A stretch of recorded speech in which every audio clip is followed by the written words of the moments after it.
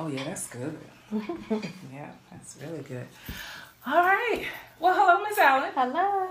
Thank you so much for meeting with me today. No problem. I'm Yolanda Johnson of Beyond Measure LLC, and this is Can You See Me? Women, Leadership, and Race.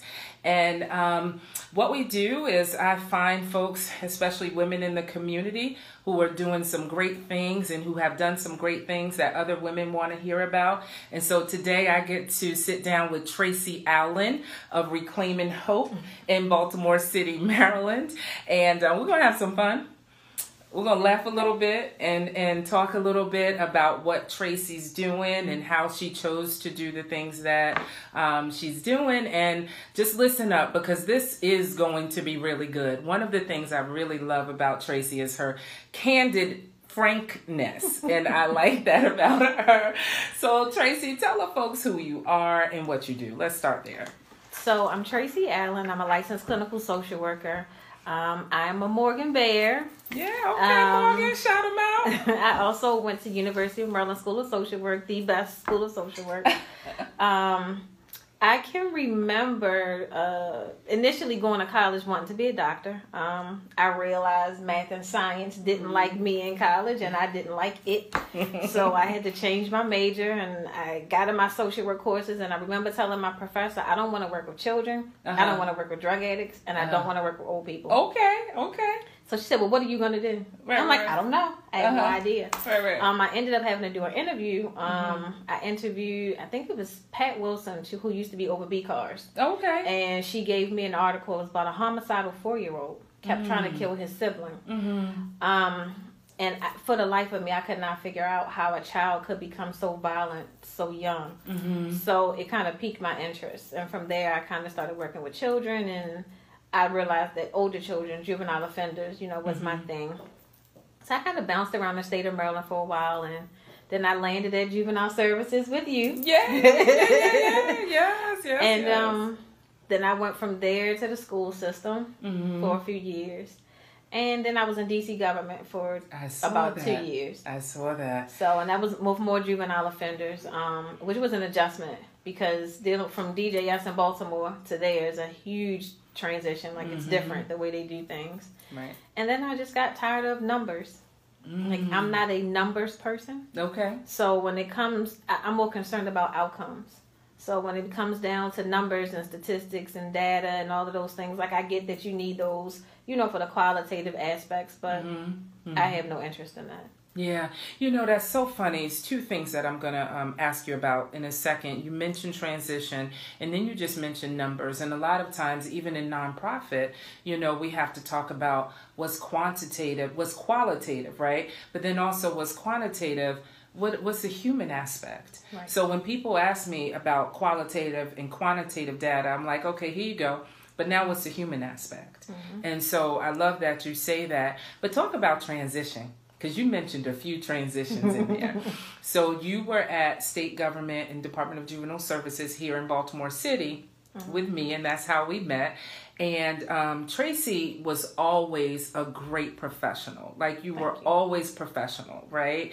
And we always sometimes had to have some tough moments, right? Because we were working in a place where sometimes the environment even led to just having those tough moments and having to have those candid conversations.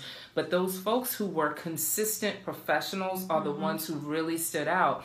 And then the other thing that I really like about you is that you're able to work with people across any type of discipline and aisle and socioeconomic status and education. It doesn't matter. Where does that come from? I've always had a niche for people and wanting to help people, down to being little when somebody falls outside, running in the house to get my mother's Band-Aids to patch them up. It's odd because I was somewhat of an introvert, but I migrated more towards being an ambivert. Yeah. So, I can jump out there, I can have, my good engagement and have a good time. But I still have to kind of go into myself a little bit. But I guess I find the humor in a lot of things. Yeah. So that helps with reaching people, finding humor in things and just being relatable. I think that's just me as a person being relatable. Like getting into this field, I wasn't a worker who had, some sort of trauma myself or a hard life. I had amazing parents. I see that. I've always had everything I wanted. Everything I needed, Tracy, everything I wanted. Yeah, I still am. My parents are. My parents are still there. Like they do everything they possibly can for my brother and I. We probably get on their nerves, but that kind of, I think, structure and just being humble about those sorts of things. Like I've never felt like I'm above, being out there, and I'm the one that's gonna come down in the hood to get my kids because I've done it. And it got to the point where one of my kids, the guys on the corner would say, "Yo, your people's around here again." Oh my! But wait a minute, before you keep going, tell the people who your kids are. That's what I love. My kids are the kids that I work with in schools, the detention facilities, former kids. My number has been the same probably for 20 years because so many people have that number and I won't change it. I've always called the kids that I work with my kids. And once you're mine, you're mine. Right. That's it. It doesn't matter. I don't care how old you are. You're still one of my kids. So it's just, I don't have any children. So those are my children. One of my kids told me, she said, "You don't need children. You have us." Yeah, I said, you got a lot. I guess. They wear me out, but, it's worth it. But you love it. I see how you talk about them on Facebook. I see that. And I see how you talk about your parents and how you honor them. That's really good. So we're going to get a little bit into mental health in the Black community, right? And we know that mental health is an issue across the board. Yes. But talk about how mental health in the Black community shows up. How is it showing up? What are you seeing? So right now, my biggest population of people are adults who are in recovery. Okay. I'm finding that a lot of trauma has to do with the things that are going on in the city right now. The big thing is stigma. Wow. Nobody wants to be labeled as crazy, whatever crazy is. And so it becomes difficult to say, I need help. I want to talk about it. Right. Getting therapy is taboo in the Black culture anyway because, grandma always said what happens in the house stays in the house. Stays in the house. You don't tell anybody your business. And then, when you see it in the news media, it's always portrayed as kind of until recently, a bad thing, right. To have a mental health issue. But, as of late, because so many celebrities have committed suicide and, you have these movements now who are advocating for therapy, the Me Too movement, they are, making a whole lot of noise. Right. So, now it's like therapy. Now it's the in thing now. It's this year alone, a lot of people are like, well, I'm going to go to therapy, like, make their New Year's resolutions. I'm going to go to the gym. So for some people, that's been therapy, which is good. Okay. But I find, in the community that a lot of it is trauma, poverty, and coping skills. Trauma, poverty, and coping skills. Wow. Talk about poverty and how that has shown up. So a lot of the common charges now among juvenile offenders are, is robbery. They're snatching phones. I'm hearing they're more snatching about that. purses. Not stealing cars, but not so much. It's things that they can sell and get money for. It's easy to take somebody else's stuff. It's hard to go get a job and I'm 15. Right. And, mom doesn't have any money. I have siblings who need to eat. So my only choice is I'm either going to sell drugs or take it from somebody else. Right. It becomes one of those survival. I have to survive whatever I have to, I do whatever I need to do to survive. Right. Poverty, when you are poverty stricken, the most natural thing is to steal, which you in turn get a charge. So then that pulls you into the criminal justice system. The coping skills, a lot of the kids are coming from parents who are victims of trauma, who've never dealt with their trauma, who are having a hard time, adjusting to life because of their trauma. Because a lot of times, the trauma you endured, you're still looking at the people who've done it. Whether it's somebody in the neighborhood, somebody in the family, Oh, Tracy. You know, you're still looking at it, so you don't get a chance to recover. So it's always, you're on guard, you're always angry, and this is the household that the kids come up, so they're taught to be angry. And they're constantly re-traumatized, right, because they may have to look at that person exactly. who has done those things. That's so huge. And then you also mentioned taboo. Right, how we just are told for so long what happens in here stays in here, and that we shouldn't, you know, talk about or air family dirty laundry and all of that. Well, it's time to clean the laundry. Absolutely. Right? It's time to clean the laundry and get past issues, because otherwise it's going to continue to manifest generationally. That's what I'm saying. Talk about those generational issues. That's what I'm saying. I have clients now who have children who are who have essentially suffered through their addiction. So they were separated from their mother or father young. The parents are trying to get clean now. And that conflict is there because, you know, as a parent, you want your children to respect you and honor you, but the children don't, because you were not there. You did not raise me. You know, you didn't do anything. Right. You just come around now and you expect me to adjust to who you are now. No, we have to get to know each other again. It's a process. So it is. And that's a difficult process, because a lot of the parents want to be active in their children's lives. You know, they want to be a part, but you have adult children now who have children of their own. Right. So they really don't need that from you. And that's a big thing that I tell them in recovery. Listen, recovery is first. You can't force relationships, even if it's your child. Go with the flow. Let them pull you in on the things that they want to pull you in. Don't try to force yourself into it, because it becomes overbearing. And then I have, you know, parents who end up relapsing because they don't know life sober. They don't know how to deal with those behaviors that their children have, because you had mental health issues. Now your child has severe mental health issues. Great job getting your child back into your custody, but you don't know how to deal with this child now. So as a result, you know, you're having a hard time. No, you don't go back and use, but you aren't necessarily being the most patient parent either. So here comes the verbal abuse and the physical abuse. So I'm kind of watching these patterns go, you know, around and around, like the dynamic is the same. And a lot of them end up relapsing. Wow. Because it's so difficult just to deal with life.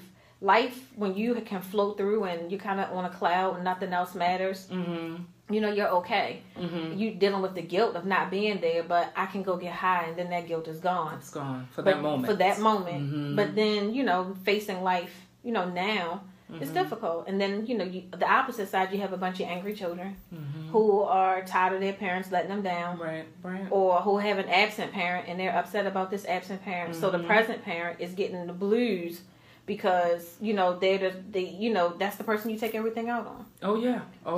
It's like it is a cycle of, I see a wide gamut of things. And then I have a lot of adults now, which is so funny to me. They tell me, my daughter needs therapy, she's doing this, she's doing that. And then when I talk to the kid and I talk to the parent, I'm like, the parent needs the therapy.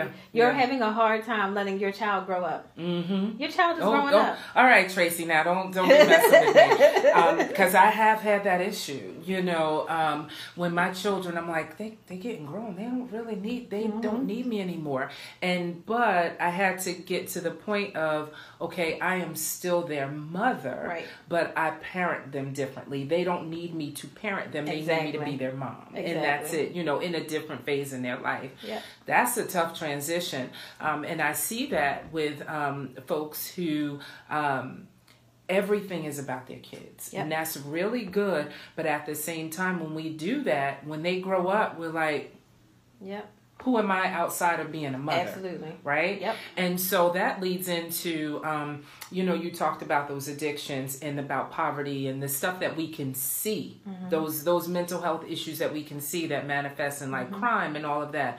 But what about those of us who put on our suits or put on our MAC and our lipstick and all of that, and then we have not dealt with some issues? How is that showing up? Because Kate Spade, what's my boy from CNN? You know, how are those things? You know, the one who what's his name? Anthony Bourdain. Okay, yeah. How are those things showing up, Tracy? Talk a little bit about that, and maybe what are we missing? It's usually anxiety and depression when it comes to the workforce. My specialty in college was EAP. So I did the training. It's Employee Assistance Program. It's usually, most jobs have that wellness benefit where you can get therapy for 4 to 6 sessions for free, and then they refer you somewhere else. But it's designed like most federal jobs have that component there. So if you have an issue, you can go and get some help, or your job, the managers can refer you there if you're having an issue that's affecting workplace performance. Because the object is productivity. Okay. You want to make sure that the productivity does not end. So jobs use that as an avenue to help get their employees stabilized. I'm seeing that it manifests with anxiety and depression, with the worrying. Everything has to be one way. The hypervigilance, like I have to do these things this way all the time. It becomes kind of obsessive a little bit. But it's not something that people can see. You have a lot of people who will go to their primary care physicians to get prescribed an antidepressant or, a low dosage of an anti-anxiety medication because they don't want to go to a therapist. They don't want to go to a psychiatrist.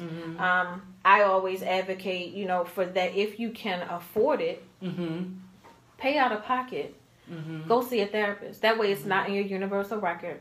A lot of people are worried about, I don't want that on my record. Well, if you pay out of pocket for it, then it's not on your universal record. I never knew that. Yeah. It's not on your universal record because there's no way for me to, who's verifying? No insurance has it. Okay. So it's just kept with me. And some people are more comfortable with paying out of pocket. A lot of therapists have sliding scale fees or, they can negotiate with their self-pay rates, but don't talk yourself out of it out of fear. But the workplace, oh my goodness, like in those managers who have those issues, it's a lot of higher ups oftentimes. Yes, that have so those issues, and they make work a horrible place for everybody else. Yeah. Yesterday on my live, I mentioned something about that love of self and how if you are dissatisfied with yourself, it's going to show up in how you lead folks, right? You're going to lead with fear. You're going to lead with trying to instill fear in other people, and all of that kind of stuff. Because if you're coming from a place of loving yourself, you're going to show more compassion for other people. Wow, that's really good. And I've had managers like that try to lead with fear instead of actually caring about their staff. As a manager, my last job, one of the other managers used to say, well, they like you. They like you. Like, it was always they like you. Right. They don't really like me. They like you. And I'm like, we have real conversation. Like, to me, of course, there's a distinction between me being a manager and, one of the frontline staff, one of the case managers. But I asked them if they're okay. I remember the little things about them. Yes. Just simple things like Post-it notes. When I left, they used to say, well, who's going to put the Post-it notes on the folder assignments now? Because everybody had a nickname. So that's the nickname I would put on, the Post-it note. Like, those little things matter. People want to feel cared about, especially working with millennials. Yeah. Feelings. Everything is about feeling. It has to feel good. Yeah, that vibe. Yes, right? It has to feel good. They need that vibe. Yeah. So it's like, give people that. People will give you back so much more, invest so much more if you just give that out. So, and I do that with my clients. Yeah, but you got to be healthy in order to bring that to work. You got to be healthy yourself, because then you're going to cause an environment where you make other people unhealthy and not want to come to work. Wow, that's so good. So good.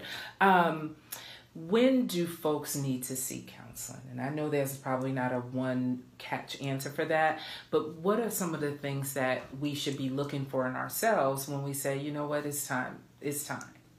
So I think when it gets to the point where it's messing with your day-to-day functioning, you notice a change in your appetite, you notice that you're not really sleeping, you notice that you can't really concentrate at work. Like, these thoughts that you're having are a daily thing and majority of the day, and nothing seems to soothe you. If you're having these random bouts of physical illness all of a sudden that you never had, stomach aches, headaches, skin rashes, all of those sorts of things are usually psychosomatic, which means that there's no physical cause, but it's a mental cause. The mind can cause so many things. So true. So when your day-to-day is being affected, it's time. Yeah. Yeah, it's absolutely. definitely time. You know, I can remember one time where I was going through something, and you know, I had heard from my friends about depression and what that was, and always talked to them about it and all that other kind of stuff. But this one particular day, Tracy, I couldn't get out of the bed. Yep. I could not get out of the bed, and I said, "What is the matter with me? I'm not wrong. No, I'm not depressed. You know, I can't be depressed. All of that." And I had to pray to God, like, okay, if you help me get one foot out, then I'm going to take the next foot out.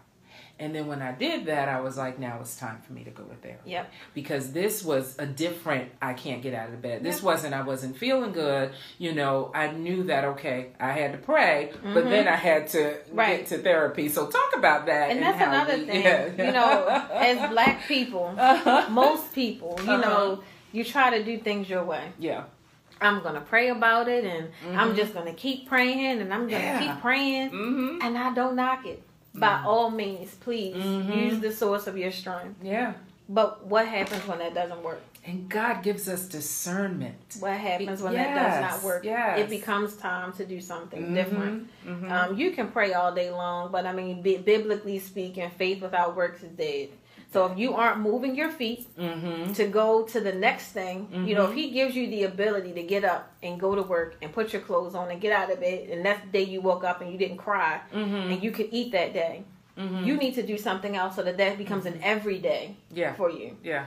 Because depression looks different in some people. It looks different in everybody. It looks different in some children. Because people say, well, my child is so angry, they're so mean, you know, and I'm like, sometimes they're depressed. Well, he's not sad. Anger, depression doesn't always show up as sadness in children. Yeah. It shows up as anger.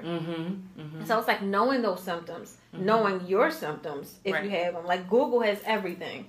You know, WebMD has everything. You know, and granted, if you look at it, a lot of times you feel like, oh my goodness, like I need to admit myself somewhere. I am diagnosed with everything up in here, and I'm gonna diagnose everybody around me too. But it'll give you an idea of you know, what's going on. And it'll tell you if you need to get help. There are depression scales, free scales that you can take online, those quizzes, you know, that'll kind of, you know, give you an idea, you know, so where you can kind of sit home and assess yourself to see, okay, I need to go talk to somebody now. You know, I've gone to therapy myself before, you know, I was in a place after a breakup, and I'm just like, I don't like who I'm becoming. Let me adjust my attitude. You know, when people start to tell you, you know, I met some guys and they're like, you're difficult. And it's 3 different guys and you're difficult. And I'm like, well, at this point, it's not them, it's me. So I had to adjust my crown for a minute. This shifted a little bit. Let me adjust myself. And then I was good. One of the best things I ever did, because that therapy.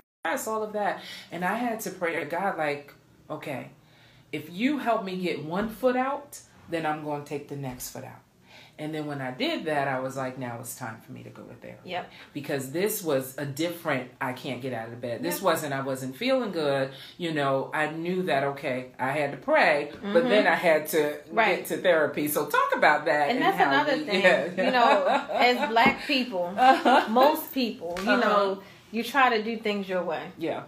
I'm going to pray about it, and I'm just going to keep praying, and I'm going to keep praying, and I don't knock it. By all means, please use the source of your strength. But what happens when that doesn't work? And God gives us discernment. What happens when that does not work? It becomes time to do something different. You can pray all day long, but I mean, biblically speaking, faith without works is dead.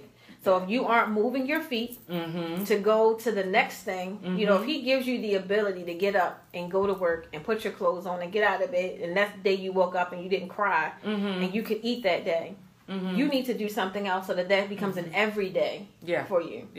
Because depression looks different in some people. It looks different in everybody. It looks different in some children. Because people say, well, my child is so angry, they're so mean, you know, and I'm like, sometimes they're depressed. Well, he's not sad.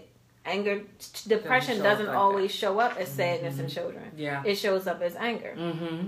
So it's like knowing those symptoms, knowing your symptoms if you have them. Like Google has everything. You know, WebMD has everything. You know, and granted, if you look at it, a lot of times you feel like, oh my goodness, like I need to admit myself somewhere. I am diagnosed with everything up in here, and I'm gonna diagnose everybody around me too. But it'll give you an idea of what's going on. Yeah. And it'll tell you if you need to get help. There are depression scales, free scales that you can take online, those quizzes, that'll kind of, give you an idea, so where you can kind of sit home and assess yourself. Right. To see, okay, I need to go talk to somebody now. Right. I've gone to therapy myself before. I was in a place after a breakup, and I'm just like, I don't like who I'm becoming. Let me adjust my attitude. Yeah. When people start to tell you, I met some guys and they're like, you're difficult. And it's 3 different guys and you're difficult. And I'm like, well, at this point, it's not them, it's me. So I had to adjust my crown for a minute. Just shift it a little bit. Let me adjust myself. Yeah. And then I was one of the best things I ever did because that therapist, everybody I can send to her, I send to her because she's amazing. Wow. But, sometimes you have to, and it's not a forever thing. No. I went to her probably 4 months and I was together. Like, you sometimes need that unbiased opinion so somebody can help you, because therapy doesn't always mean we're going to sit and dig all the way through your past and all of those things. I don't do that unless I absolutely have to, if there are traumas associated with the current behavior, then I'll dig. Right. But for the most part, if it's surface things that we can deal with right now that involve coping skills, I'll work with those. And then sometimes I have to go back and say, well, this is stemming from this. What are we going to do about this? Because people are uncomfortable traveling backwards. But I go to them with the understanding that you're safe now. You're not that same little person or teenager who couldn't advocate and protect themselves. You're safe now. Right. We're going back through a thought and we're coming back to present. And in present, you are safe and you are in control. Right. So I have to do a lot of prepping, beforehand. Right. But, I address the surface issues, give you some coping skills. Because I don't feel like anybody should be a lifetime member of therapy. Oh my gosh, on and on and on, over and over and over again. Because at that point, it's I'm codependency. not even sure. You're not learning anything. It's just you have a new friend now. Yeah. So, that's so good. Talk about, we talked about how it doesn't have a face, because we mentioned, a couple of celebrities, all of that. There is no face to it. Nope. There's no face to addiction. Nope. There's no face to any of that. And one of the things I wrote down, a couple of things I wrote down this morning, is that mental health issues or depression shows up in not just addictions and not just, committing crimes and stuff like that, but also in our eating habits, our spending habits. Talk a little bit about that.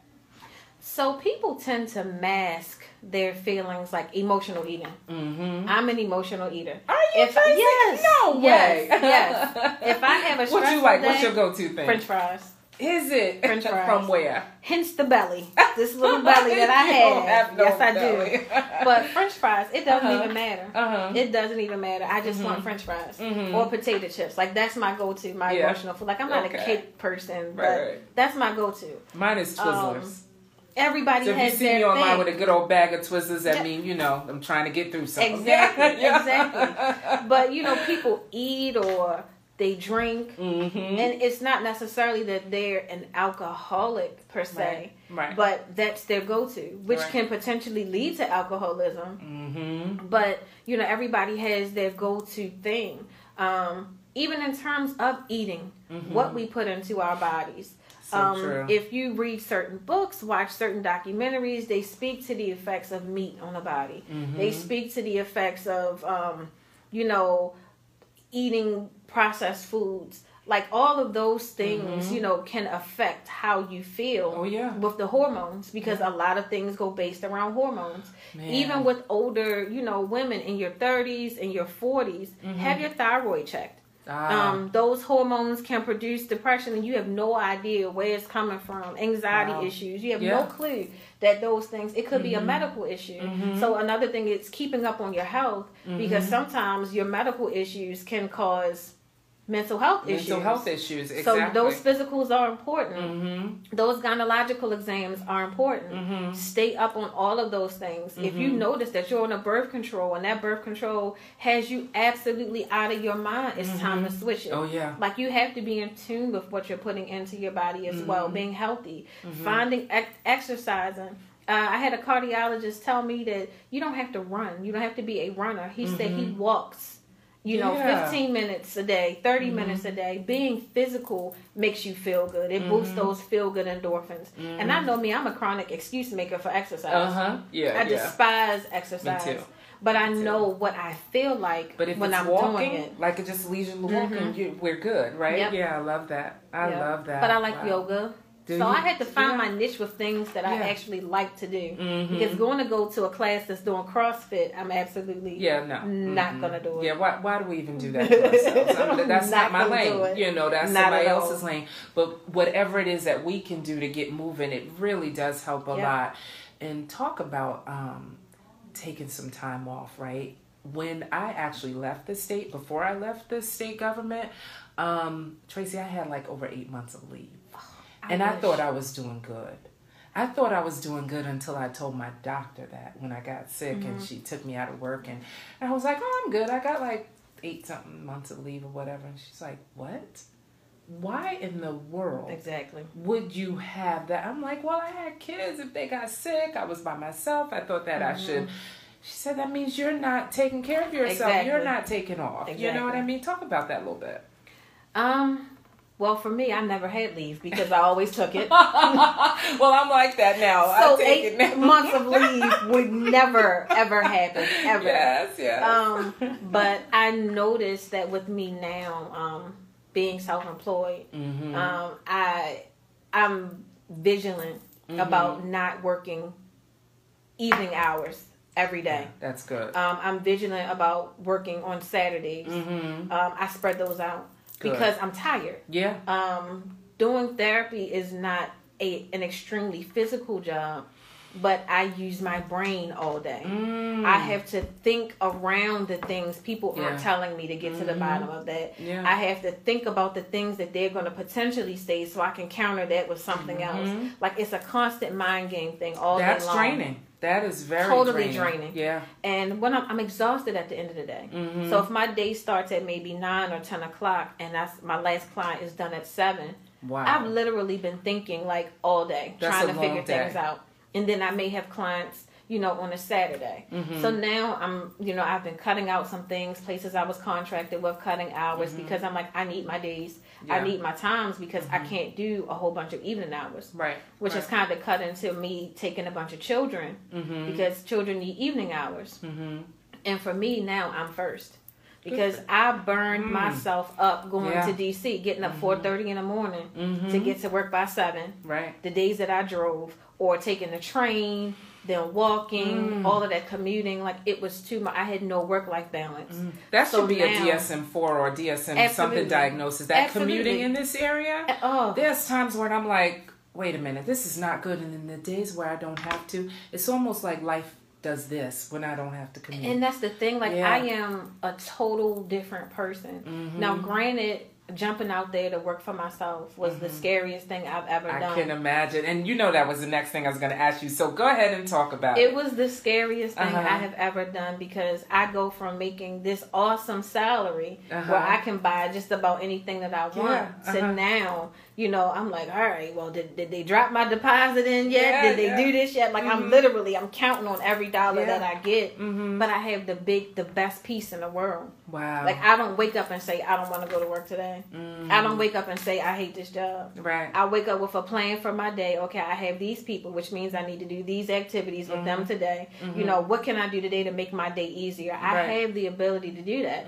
If I'm going to go into session and I give you a handout to do, I'm tired that day. Yeah. So now you think, you do it, and we can discuss it. Yeah. I have the ability to do that. If I don't want to work for a week, I don't have to. Control over your own time. Exactly. That's good stuff. Exactly. So, it's important to me now to have time to do the things that I want to do. Like today, I don't have any clients, but I did schedule some tomorrow. So, 3 clients, I can do that. I'm not doing anything. Well, you're doing work because you really are promoting your platform right now, promoting your business and helping, and you're inspiring other people. Because I'm going to guarantee you that there is going to be some woman or some person who makes that call to start therapy. You know what I'm saying? Just from listening to this session. And so I even think if that's it's really not good. therapy, pursue the thing that you want.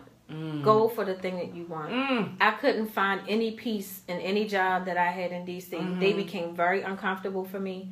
I didn't like no matter how much the dollars were, right? No matter how much the dollars were, I hated those jobs. And it wasn't necessarily the people, because I had amazing staff everywhere that I worked. We got along well. We looked out for one another. Like, my teams were teams. Phenomenal teams. Like, people would be like, you have the best team. And I used to call them Team Go Hard. I'm like, that's right. We're family. Like, we are family. And that's what I used to emphasize. We are family. But none of that was worth my peace. Wow. Like, I couldn't, 4:30 in the morning. Yeah. To be to work by 7. So I'm like aggravated driving through traffic to get to work. I'm aggravated driving through traffic to get home. And then by the time you unwind, it's time to get into bed, because I have to get up and go to work the next day. Yeah. So now this was about me. This was more about, Tracy, what do you want? And I never wanted a private practice. And my brother used to say it all the time. You should start your own business. And I'm like, no. I'm like, I don't want to do that. And then I kept saying, well, I need to find something else that I can do. Now here I am with a license in DC, a license in Maryland, and I'm sitting here like talking about I need to find something I can do. Yeah. And I'm like, Tracy, what are you thinking about? Like, this is something you know you can do with your eyes closed. Just give it a shot. Yeah. And it was funny. I came back to Baltimore. I accepted this job with this guy, and in 2 days, he told me I wasn't a good fit. 2 days? 2 days. Wow. After I left my government job to come start with him. Ooh, because that would have given me hours to work there, and then like 10 hours a week to do my private practice. But it was comfortable. We like to hold on to that comfort. It was comfortable. Look at that. So I'm like, okay, I'm in a position now to be uncomfortable again, because that's not what's for me. What's for me is mine. Like, I have to work for myself. Like, I really need you to like look into the camera and tell the folks, you left your job, and you were going to do a little bit of your practice, but then you were going to do 2 days, or after 2 days of working with somebody, he said to you, what? I wasn't a good fit. I wasn't a good fit. That was not his. After 2 days. But we all know what happened there.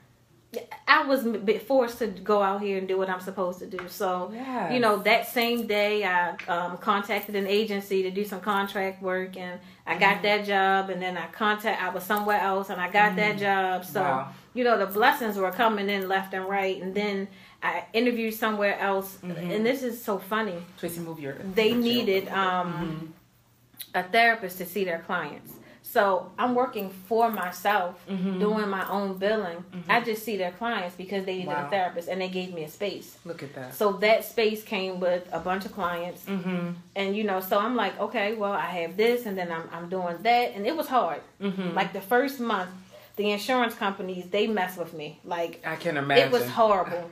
It was so horrible. I didn't get paid for like 2 months. Wow. So I was seeing my clients so you had to have some crazy faith in what you were doing to just move forward. Yeah, and I was still seeing my clients, because technically I could have been like, no, I'm not doing it because I'm not getting paid for it. But it wasn't about that for me. It was about, let's start these relationships. Let's get them together and keep on going. So it was hard. It is not easy. It's not. But the peace. You have to want it. Like, more than anything, you have to want it. I wanted what was mine. And Reclaiming Hope is mine. The name, I was looking through synonyms of everything, and I don't even know how I started, but I finally landed at Reclaiming Hope. I had no idea about my logo or any of that, and I'm grateful for the people that I have surrounding me. My hairstylist said, well, she said, well, do the R and connect it with the H, and I real quick, like, she just said it off the top of her head, and I'm like, oh, that's neat. So I had somebody to put it out there, to draw it up for me. That was it. And that was it. I am so happy and so proud of you. Like, this is amazing, and it's amazing on many levels. One, you transitioned from work where you were making a pretty good income, right? And said, you know what, I got this gift, it's here. Because you don't get to tell me that I'm not a good fit. Because really, this was not a good fit for my life to even do this. That's exactly it. You know what I'm saying? Exactly so yeah, you were just a vessel so I can move forward. Yep. You know what I mean? But then here you are working in Baltimore City with clients that I know some of the issues that are being brought to you and this, that, and the other. Tracy, why? Talk about why. I'm sure I know why, but talk about why you choose to stay right here and serve this community. I grew up in Baltimore City. I moved in Edmonton Village when I was a year old with my parents. I know the city. Yeah. You know, I know the dynamics of the city. Most people are fearful. I am not afraid of any person, any client. You know, people are usually let fear lead them. Absolutely. And I don't. I lead with love. I'm going to give you what it is that you never Say it got. Again, you lead with what? I lead with love. Yes. So that makes all the difference in the world. You know, my clients come in and they hug me. And I'm like, y'all know I don't be hugging people. Yeah, because you're a germaphobe. So I'm trying to stay over here, you know, all of that, just in case I have to cough or something.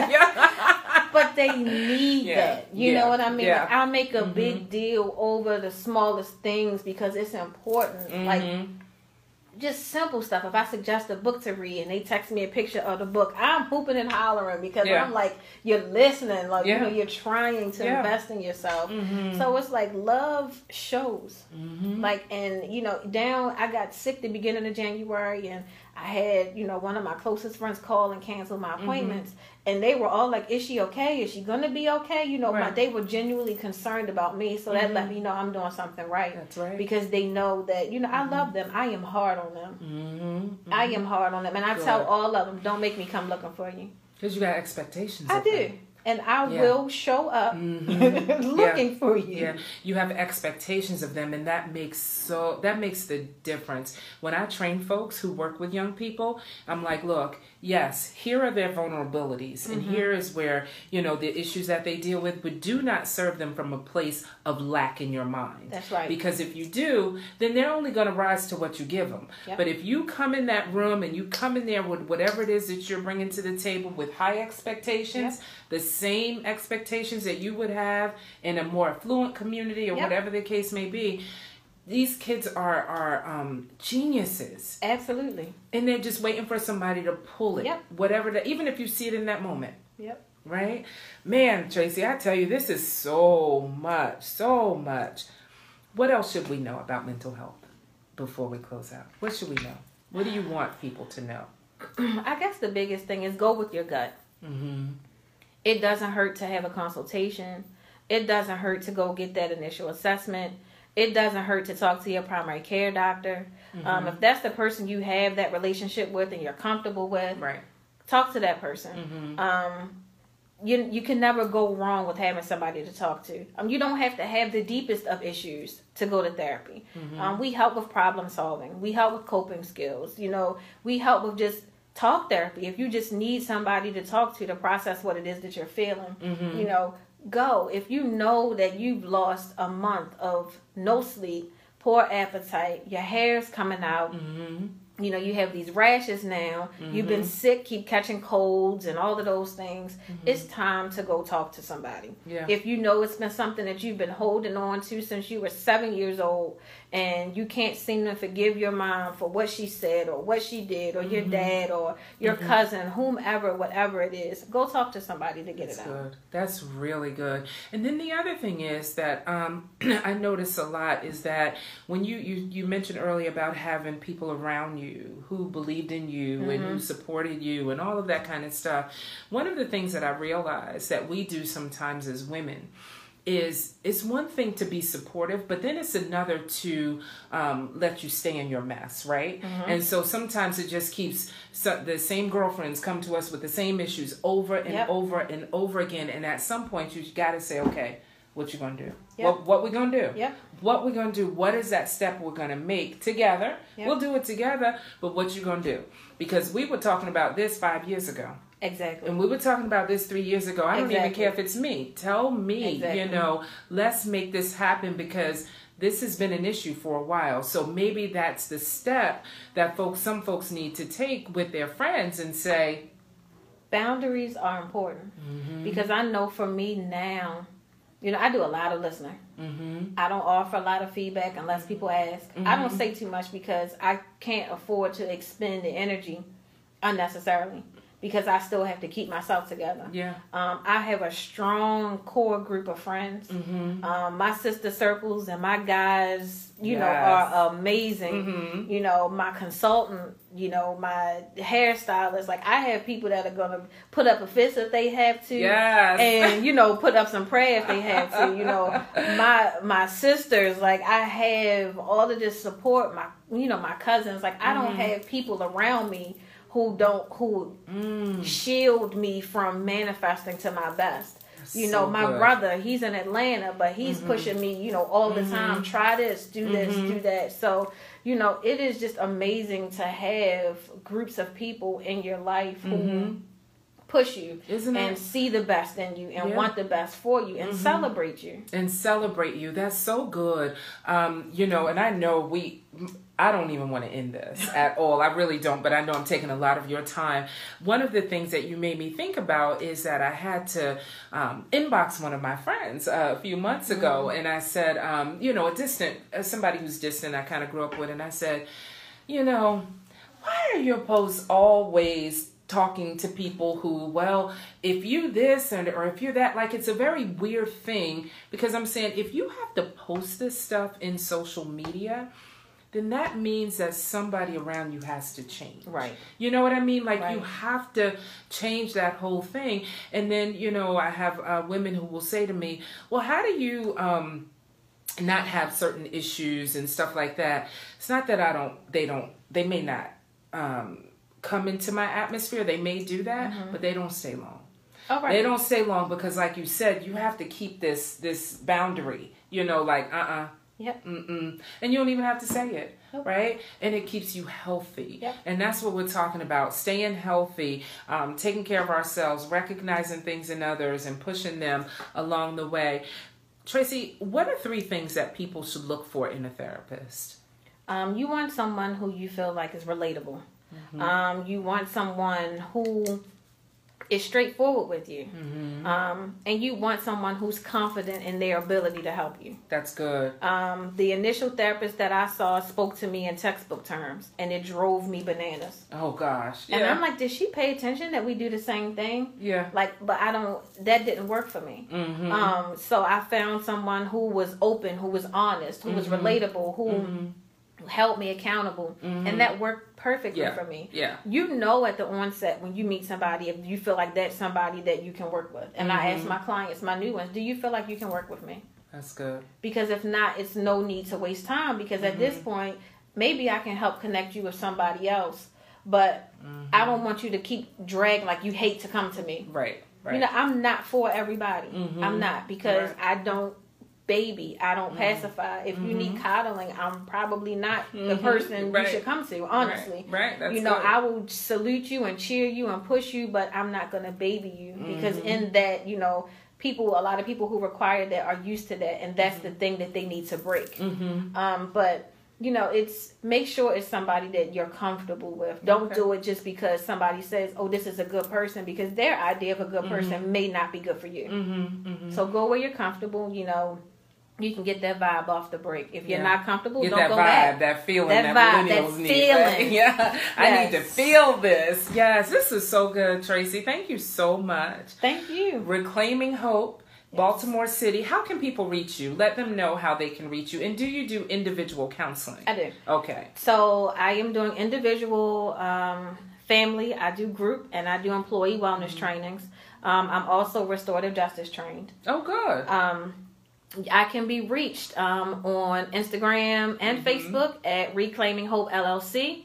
My website is www.reclaimingHopeLLC.com, and I can be emailed directly from my website. So if you go in and you have questions or you want to talk, there's a link there. My number's there. You can message me on Instagram, Facebook, I am very accessible. So Yes. please, by all means, if you need to reach out, you can. Yes, yes. Tracy Allen of Reclaiming Hope, LLC in Baltimore City, Maryland. Thank you so much, ma'am. Thank you for having me, Ms. Johnson. Absolutely, absolutely.